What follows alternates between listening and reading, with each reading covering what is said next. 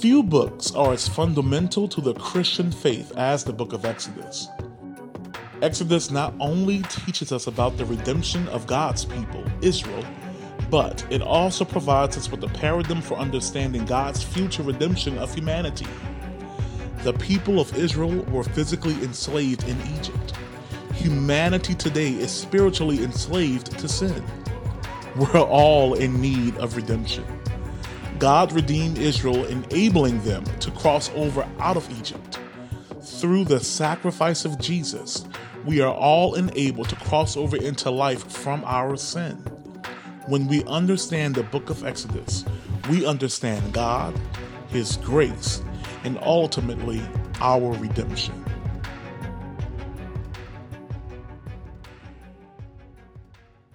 Well, good morning. Great to see everybody this morning. I'm not sure if there's any V-Kids still in the room, and they haven't gone to V-Kids. They want to go to V-Kids, they can. I saw some kids exiting out during the video, so parents, if you want to do that, make sure you do that as well. We're happy you're here today on this blazing hot, good grief, 4th of July weekend. Been cutting my grass at 8 p.m. and still almost passing out. And so I hope you guys are staying hydrated and staying inside. And we're glad, what a great turnout for 4th of July weekend. We're so happy that you're here with us today. We're going to be in Exodus chapter 21. Exodus chapter 21. Go ahead and turn there if you have a copy of God's Word. If you don't, just raise your hand. And our Connect team is coming down right now. They'd love to get you a free copy of God's Word from us to you. And you can take this home and just enjoy God's Word. Exodus 21. If you were here last week, you heard me preach on the last half of the Ten Commandments, right? We're walking through the book of Exodus. And last week we talked about Exodus 20, the commandments 5 through 10, okay? Commandments 5 through 10. Pastor Dustin had also preached on commandments 1 through 4. And so a theme that I had last week that I want to continue this week, I want you to consider today. I want you to consider today part 2 of last week's sermon, okay? So last week I threw out this phrase, life-giving commandments. Turn to your neighbor and say, life-giving commandments. There you go. And when we think about commandments, we often think about things that might be burdensome, that might constrain us, that might not bring us life, that might hold us back or hold us down. But what we unpacked last week is that God gives these commandments to the nation of Israel, to us, to not just constrain us, but to keep us on the narrow path that the Bible talks about. To follow Jesus is a difficult, narrow path, right? And because the path is difficult, we need instruction on how to love God and love people on that path. And so before we dive in today, we are going to cover 2 chapters in the book of Exodus. Don't worry, though. I'm not going to read everything in 2 chapters, okay? We're going to do a summary of the 2 chapters this morning. And what I want to encourage you with this week is for you to maybe study those 2 chapters on your own this week or in your V group, okay? But today we're going to sort of get a snapshot of Exodus 21 through 23, part of chapter 23. And if you missed last week, let me just catch you up very quickly on the context of what's going on here. So God had set aside a man named Moses. Moses was to lead the nation of Israel out of slavery. They were in slavery in Egypt, right? And God was to lead them out of slavery and to lead them towards this promised land, this new land that God was giving them to do a new thing. And God gave them, through Moses, these laws, okay? We're all familiar with the 10 Commandments probably. We've heard of them. We're kind of familiar with all those. But there's a lot more commandments than just the 10. Last week I told you there were 613 laws that Israel was given. Now, when we think about these laws, the 10 Commandments are the first 10. They lay the foundation for all the other laws. And as we look at some more laws this morning, here's what I want you to think of. When we read some of these things, you're going to notice some crazy stuff in here, okay? Some very unique things that our context right now cannot relate to some of these things in their context, okay? We just can't. It's a completely different situation, a completely different people group, a completely different time period. But God is giving Israel in these chapters case studies, scenarios that they may face as they follow God into the promised land, the land of Canaan. Because as they follow God and they strive to follow these laws and commandments and put on holiness, they're going to come across situations that are going to want to tempt them to not do that. Okay? And so the situations that they're going to face are probably different than the situations we may face. So I want you to keep that in mind as we read some of this stuff. There is a context difference. But at the same time, I want you to put yourself in their shoes as best you can. And I want you to think about how we can gain wisdom from these laws, okay? Because although it's a different context, we can still gain wisdom on how to love God and how to love people. These laws and commandments are all about loving God and loving people. Life-giving commandments. Okay, so what are these laws about? Let me just give you a quick breakdown, then we'll dive in. These laws are about, they're broken into categories. Number 1, slavery. We're going to tackle that this morning, okay? Slavery. Number 2, restitution. Number 3, social justice. And then lastly, Sabbath and festivals, okay? So those are the breakdowns of categories of types of laws that we're going to read about in Exodus 21 through Exodus 23. So as we read this, keep that in mind. Let me give you 4 truths this morning, 4 nuggets of wisdom about these laws that I think we can apply to our lives as well as we try to love God and love people. Number 1 is this. If you're taking notes, it's on the screen. Take notes and follow along. We're going to open up Exodus 21. Number 1 is this. Be willing to release people from their burdens and debts. Be willing to release people from their burdens and debts, okay? This comes from chapter 21, verses 1 through 32 as we read about slave laws, okay? Slave laws. I want you to go to Exodus 21, verse 16. And before you you're probably thinking something right now, right? This is a topic that we read about, and we have a hard time with this, right? This is a tough topic to navigate, but I want to lay some context for you that I think will really help us understand this better. Hebrew slavery in the Old Testament was extremely opposite and different of the slavery that we think of in our day and age and in our country, in the American South, right? And across this is completely different. This was not to abuse people. This was not to take advantage of people, and God was against that, and God is against that, okay? So let's put that out there first. This is not what you think it is, slave laws. But God did speak against the negative type of slavery that we are used to in Exodus 21, 16. I mean, he does it multiple times, but read this passage on the screen. Whoever steals a man and sells him, and anyone found in possession of him, shall be put to death. Wow. I think God is against what we know of as slavery, isn't he? God was serious about holiness. Now I want you to think about this real quick. God was setting a people apart for himself, the nation of Israel. And what God was trying to do, he wasn't just telling this people group a list of do's and don'ts. He was gathering a people group to be holy as he is holy, so that they would imitate him. People are made in the image of God, right? The Imago Dei. That they would reflect him, and that other nations and other peoples would see the love of God and see the holiness of God and also come to a relationship with God, okay? And so God's addressing the sin that the nation of Israel was dealing with head on. And God was serious about holiness. He still is. But God is addressing specific things that they were struggling with and that they would struggle with, that other people groups were doing. So, slave laws. We see Exodus 21:16. God is against that type of slavery. Many people read passages in the Bible about slavery and immediately think that God supports it. But God does not support it. Last week I talked about God speaking into systems and people. If we were in a perfect world, like in the new heavens and new earth one day, we won't have any of these issues, right? This is a result of brokenness and sin. What God does is he speaks into people's lives. He wants to change their hearts first. And then out of an overflow of a life change, he wants to change evil systems and practices from the inside out. God changes this world one person at a time through their heart, And then as an overflow of that, proper behavior comes. Following God is not about behavior modification, right? It's not just about doing the right thing.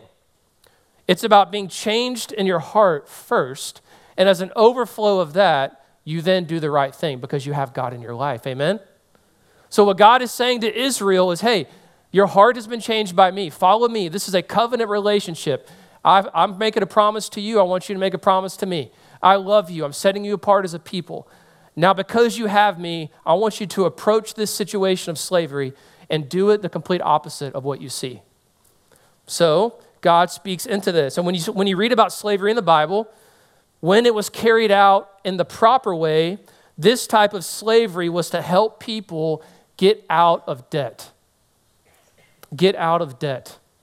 Many people got themselves into debt for various reasons. Now, we know that being in debt, what does being in debt do? It brings you bondage, right? It holds you down.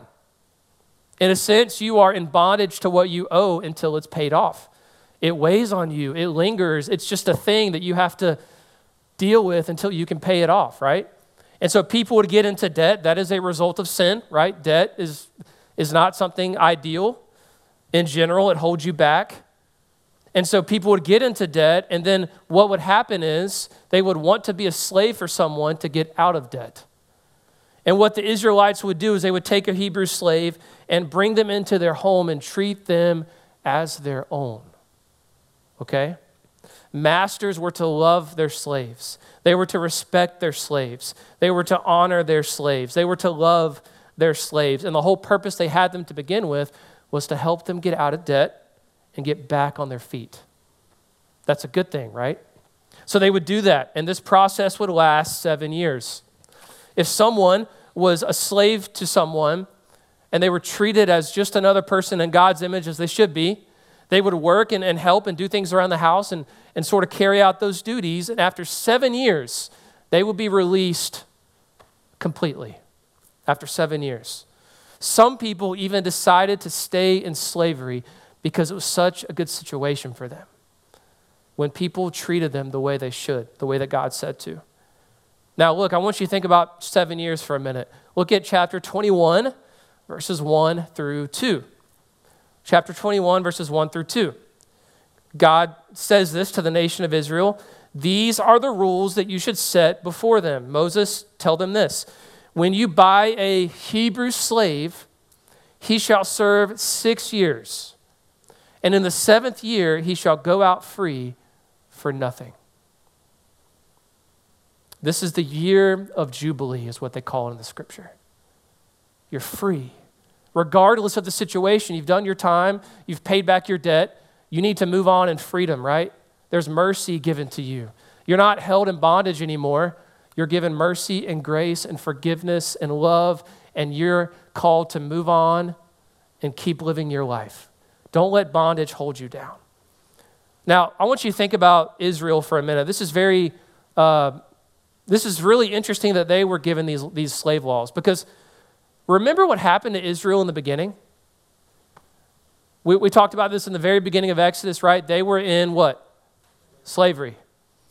The Egyptians had them in slavery. Okay, so they know what it's like to be in slavery and to be mistreated in slavery.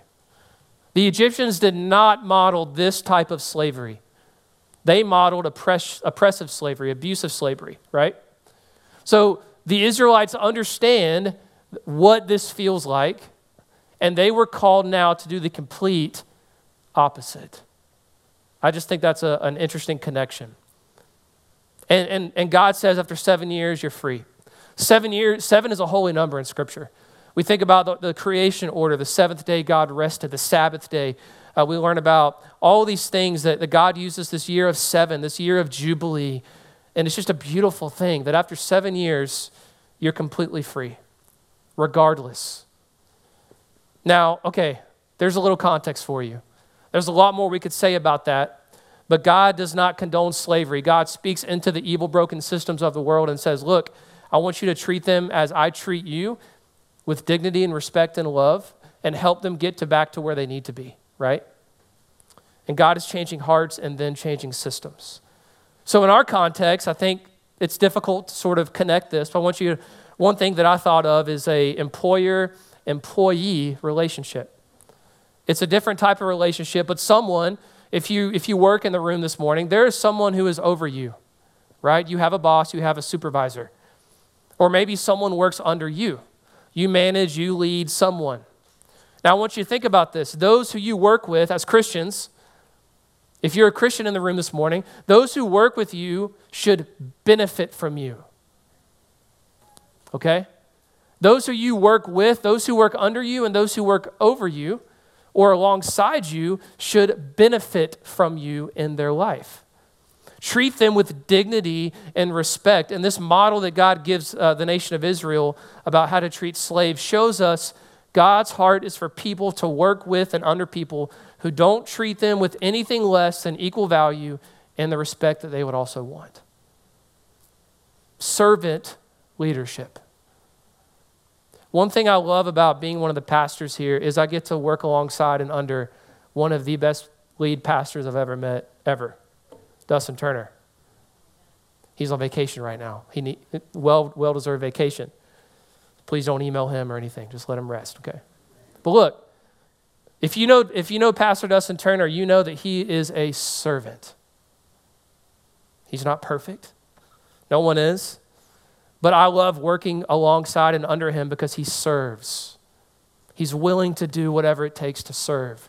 He's been there for me. He cares about me. He humbles himself. Matthew 25, verses 25 through 28. Check this out. Jesus called to them and he said, "You know that the rulers of the Gentiles lord it over them, and their great ones exercise authority over them. It shall not be so among you. Whoever will be great among you must be your," what? Say it. Servant. Let's try that again. Whoever would be great among you must be your servant. Whoever would be first among you must be your slave, even as the Son of Man came not to be served, but to serve, and to give his life as a ransom for many. Once again, Jesus is the ultimate model of who we strive for. He is God of the universe. He has all authority, everything, yet he came as a servant. So I want you to think about your life. I want you to think about who you work with, who works under you, who's alongside you. And I want you to ask yourself, are you leading by serving? That's what God calls us to do. And this text shows us that, yes, people, if you owe something, if you're in debt and you owe something, you need to work to pay that back and to do what you need to do to give that back. But after that's over, there is forgiveness, there is mercy, and there should be freedom from that burden. God shows mercy to us. Don't hold people in bondage. Be willing to release people from their burdens and debts. That's what God's done for us, right? Number 2, let's keep moving. Go above and beyond to make wrongs right. Go above and beyond to make wrongs right. So the laws that we read about here come from chapter 21, verse 33, through chapter 22, verse 15, and these are called restitution laws. Okay, what is restitution? These laws are all about someone's property, animals, and possessions. So if someone else misused their property, we talked about this a lot last week. We talked about coveting. We talked about stealing. We talked about wanting something that isn't yours. We talked about all of these things that we do because of sin. When we don't have what we want, we can easily run after things that aren't ours, right? And so that's sort of an example of this, someone's property and animals and possessions. And many times in this context, someone would ask someone else to watch over their stuff. If they were taking a trip or if they were sick or if something was going on and they couldn't handle what they had, they couldn't take care of their land and their property and possessions, they would ask a neighbor, a friend, a family member to steward and take care of their stuff. And if someone did not take care of their stuff properly, there were consequences. Look at chapter 22, verses 5 through 7. Verses 5 through 7. If a man causes a field or vineyard to be grazed over, or lets his beast loose and feeds in another man's field, he shall make restitution from the best in his own field and in his own vineyard. If fire breaks out and catches in thorns so that the stacked grain or the standing grain or the field is consumed, he who started the fire shall make full restitution. If a man gives to his neighbor money or goods to be kept safe, and it is stolen from the man's house, then, if the thief is found, he shall pay double. Restitution. We talked about being good stewards of what we have last week, if you remember that. Everything that we have has been given to us by who? God. And because what we have is from God's to begin with, we're to be a steward, not an owner, but a steward.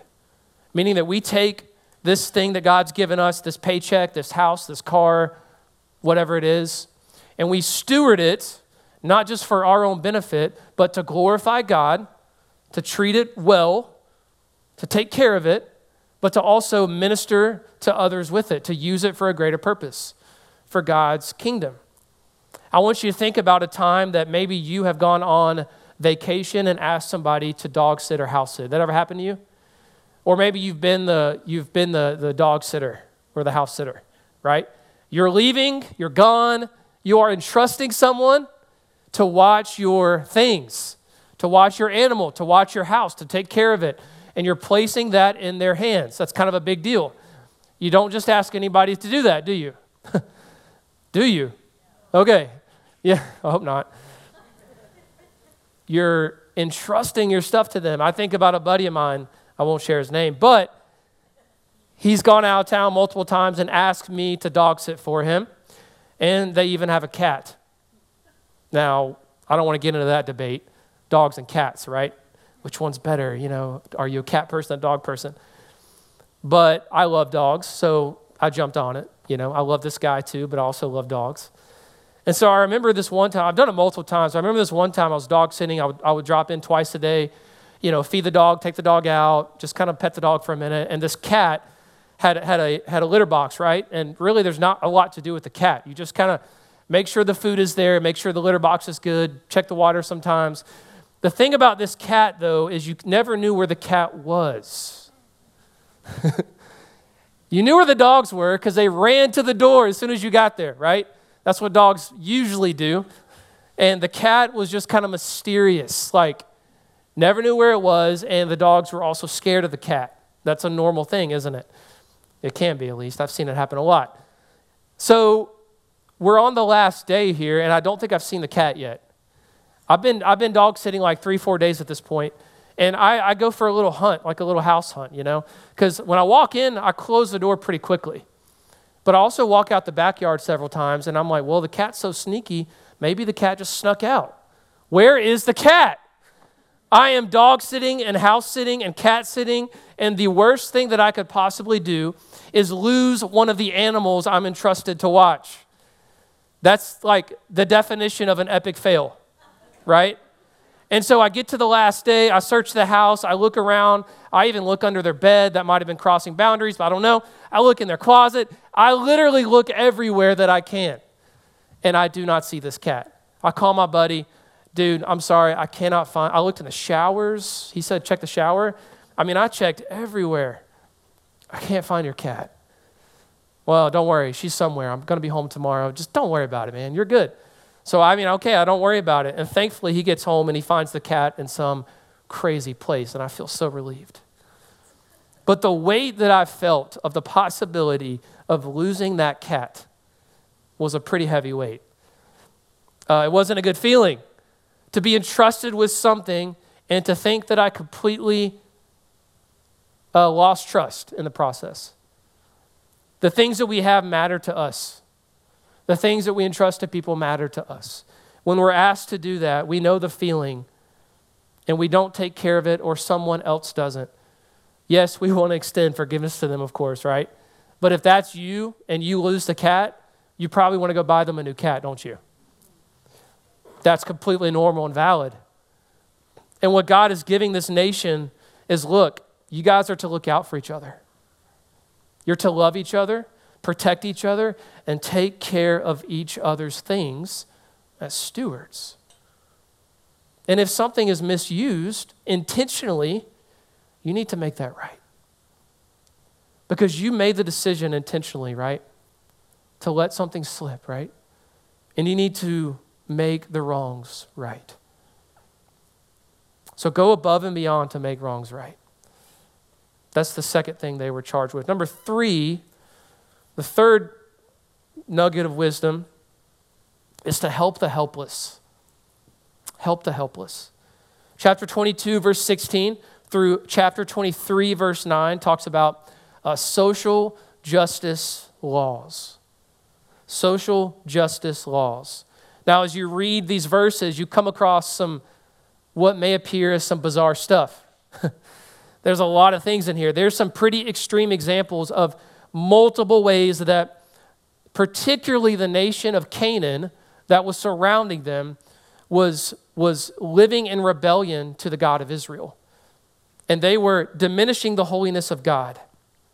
And Israel could easily fall into that temptation along the way. And so God is speaking about these things of unholiness, like sexual unholiness, sacrificing to false gods, worshiping satanic influences, and mistreating sojourners, those that could not speak up for themselves and did not have much. If you want to read more about this, I encourage you to go read Leviticus chapter 20. Leviticus chapter 20 unpacks that a little bit more. But look right here at chapter 22 of Exodus, verses 21 through 22. Chapter 22, verses 21 through 22 says this: "You shall not wrong a sojourner or oppress him, for you were sojourners in the land of Egypt. You shall not mistreat any widow or any fatherless child." Israel, I've told you this multiple times, and this is key to remembering the point of all of this. Israel was not just a people that was given a list of do's and don'ts. This was a people that was to be set apart to demonstrate God to an unholy people around them, to love people as God loved them, and to show nations around them that God is not a God of sin. He's a God of holiness and a God of love. And Israel was to care for people who were not like them. I mean, we go back again to the story, the text says it here, when they were in Egypt. They were sojourners. That's not where they belonged. They were not treated well. And God says, I want you to remember that experience. I delivered you from that, and I want you learn from that experience of what not to do, how not to treat people. And I want you to care for people who aren't like you. I want you to speak up for people that may not have a voice. And I want you to help the people that can't help themselves. Treat them as they are made in God's image, because they are. Every single human being on the planet is made in God's image. Whether they know that or not, whether they recognize that or not, whether they live like that or not, that's a whole other conversation. That's where sin has tainted us. God is trying to redeem that sin and remind us that we are made in the image of God. We have a greater purpose, a greater calling. And as Christians, we are meant to lead the way in that effort and speak up for those that don't have a voice. Speak up for those that other people might want to shut up, that are just trying to express their struggles and what they're going through, and give a voice to people that need to lift their voice. Adventist Church, we want to be about helping the helpless. We want to be about loving all people. We want to be about giving people a voice and leading people to the gospel. Think about it. Who in your life needs you to speak up for them? Who do you know that is just mistreated by everybody?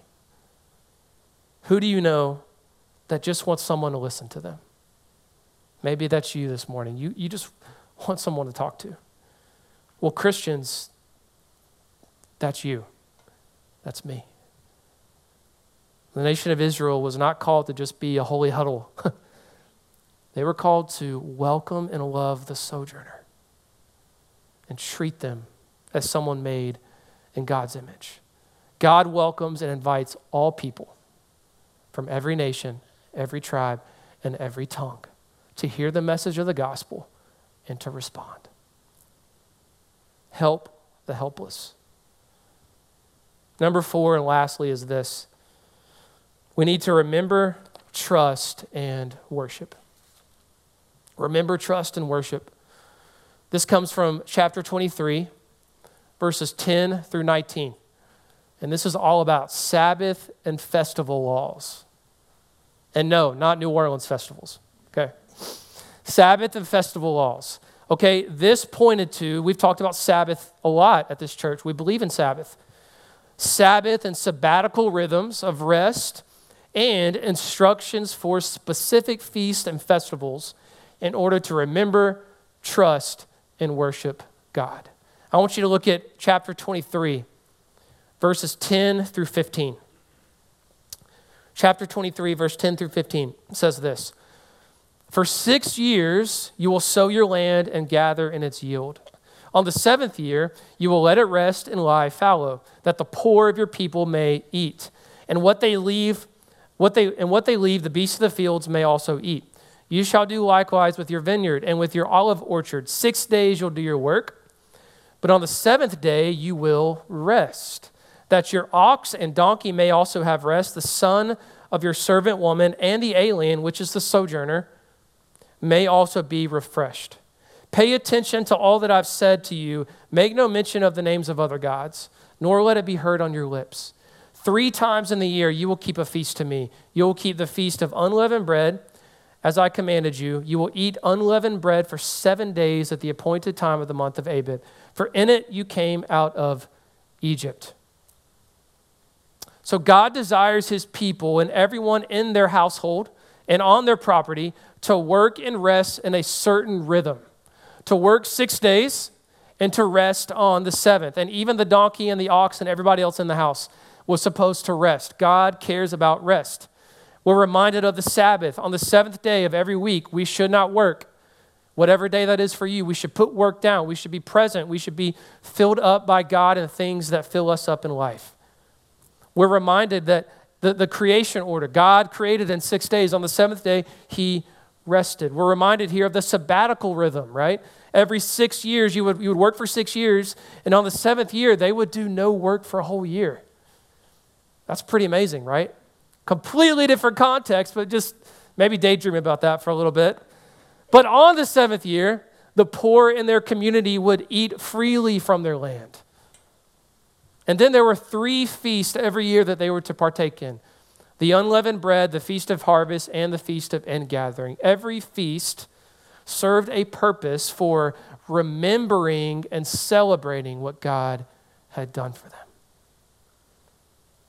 Remembering and celebrating. Think about this. We are prone to wander and forget what God has done. We are prone to drift, right? We are prone to sort of walk away. We're prone to not abide in Christ because of our sin nature. If we have the Holy Spirit, we have the ability to stay anchored. But we have to do that intentionally through the power of the Holy Spirit. When you don't do that, you drift. The Lord is with you in your drifting if you run back to him in his grace. But instead of living your life in a drift, why not try to live your life in a solid anchor where you discipline yourself to remember who God is and what he's done for you? And that's what these things were all about. They weren't just things to do. These were things to help them be disciplined to remember, to trust God, and to worship him. You know, anybody like hymns, old hymns? Maybe a few of you guys. Sometimes Mark will bust out an old hymn. There's a hymn that I just love this verse of the hymn. It says, prone to wander. I'm not going to sing it. Sorry, just think of it. Prone to wander, Lord, I feel it. Prone to leave the God I love. Here's my heart, Lord, take and seal it. Seal it for thy courts above. We need discipline and we need rhythms in life to help us be anchored to walk in a covenant relationship with God. It's not going to happen by osmosis, right? You have to do it. Now, as we wrap up, we think about these laws. As I said in the beginning, it's a very different context. You can't open the Bible, especially in the Old Testament, and read a verse and say, what in the world is that? Okay, you got to study in context, understand what's going on, properly take the application that it's trying to tell you, and then apply it to your life. And that's what I hope today you've seen a little bit of, taking these Old Testament laws that they were given and bridging some wisdom to our context today. But what I want you to think about is how could these things be life-giving? What these things did for the nation of Israel is it helped them represent God and love people. It gave them specific parameters to follow because sin was everywhere around them. And God is calling them to live a better life, to represent him. But just like last week, I want to end talking about Jesus. Because we're in the book of Exodus right now. You may be wondering, okay, where's Jesus in this? Oh, he's all in it. The Bible is all about Jesus. He is the main character from Genesis to Revelation. And what the Old Testament does, what the law is doing is exposing the need for Jesus, isn't it? And Jesus was coming. As soon as sin entered the picture, God said, I'm going to send my son at the right time to take care of this problem. And so the Old Testament points to the need for him and the coming of him. The Gospels point to the life, the birth, the life, the ministry of Jesus. The letters of Paul and all those writings and letters point to the age of the Holy Spirit and the ministry where Jesus ascended and sent his Spirit. And in the end, one day he's coming back again. Jesus is the main character, and Jesus fully embodies the law perfectly.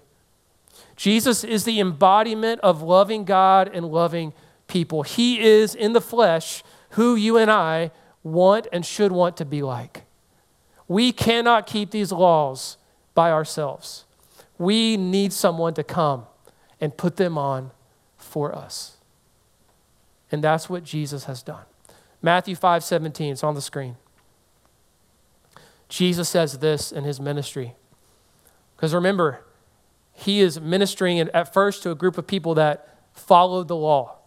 And he's trying to come now and say, look, I'm glad you've done that, but look, it's really, as an overflow of the law, it's about loving God and loving people. It's not just about being religious, it's about relationship. And now here I am, I'm the new covenant. I'm the fulfillment of what you've been learning all these years. And he says, do not think I've come to abolish the law or prophets. I've not come to abolish them, but fulfill them. Jesus is the fulfillment of all of these things. And that's the gospel. That's the gospel message. Is that all these things may seem overwhelming for us as we read these. And what this is doing is exposing our sin, isn't it? And exposing our need for someone greater. And this should drive us to Jesus. Drive us to his fulfillment. Drive us to the embodiment of everything good and holy. That is Jesus. And God sent his son Jesus. God in the flesh. God put on flesh. Humbled himself. Did not sin. He never sinned. Never. And in his mission of not sinning, he went to the cross. He died a death that was just the most brutal death you can imagine. And when he died that death, he took every sin that you and I will ever commit, and he nailed it to the cross. And he took the guilt away. But now it's our job to put him on, to receive that forgiveness. So this morning you may be holding on to something and you haven't given it to Jesus yet. Maybe you don't know Jesus. Maybe you've never trusted in Jesus. Jesus loves you. Jesus died for you. Jesus is coming back again. He wants to know you. And because of him, we can love God and we can love others. And he gives us his Spirit to do that. I want to ask the same question that I asked last week in response. Because this is all about loving people. Don't forget, these commandments are about a covenant relationship with God and loving people like God. So the question for you and I is, through the power of the Holy Spirit, how can we love others? How can we love people? Only through the power of the Spirit. I want you to bow your heads for a minute. I want you to just reflect on some of these commandments we've talked about the past 2 weeks. I want you to put yourself in the nation of Israel's shoes as they had seen God deliver them out of slavery. They'd seen God part the Red Sea. They've seen God provide for them. They've seen God fight for them. He's kept his covenant with them, and he's going to continue to keep his covenant. But in return, God is saying, look, I'm going to keep my promise to you, but I want you to live, I want you to strive for a standard of living that represents me and what I've done for you. Because I love you, I'll do anything for you. I want my love to spread to others, though, too. So as you think about how you can better love people, I want you to just give that to the Lord even right now and say, God, this situation in particular is where I'm failing to love people. Help me, Jesus, through the power of your Spirit to navigate this complex situation, God. These laws we've read about today are extremely specific and even complex, but I'm so thankful that God gives us the wisdom in the midst of complex situations to still love people. No situation is too far from God.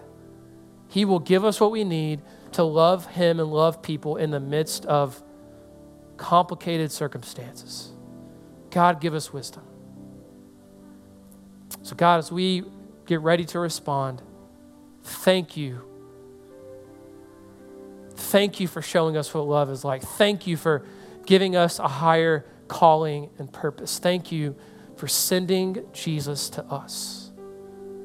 Thank you for giving us someone to strive after and to put on.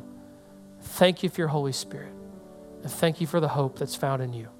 Be with us now as we respond. In Jesus' name, amen.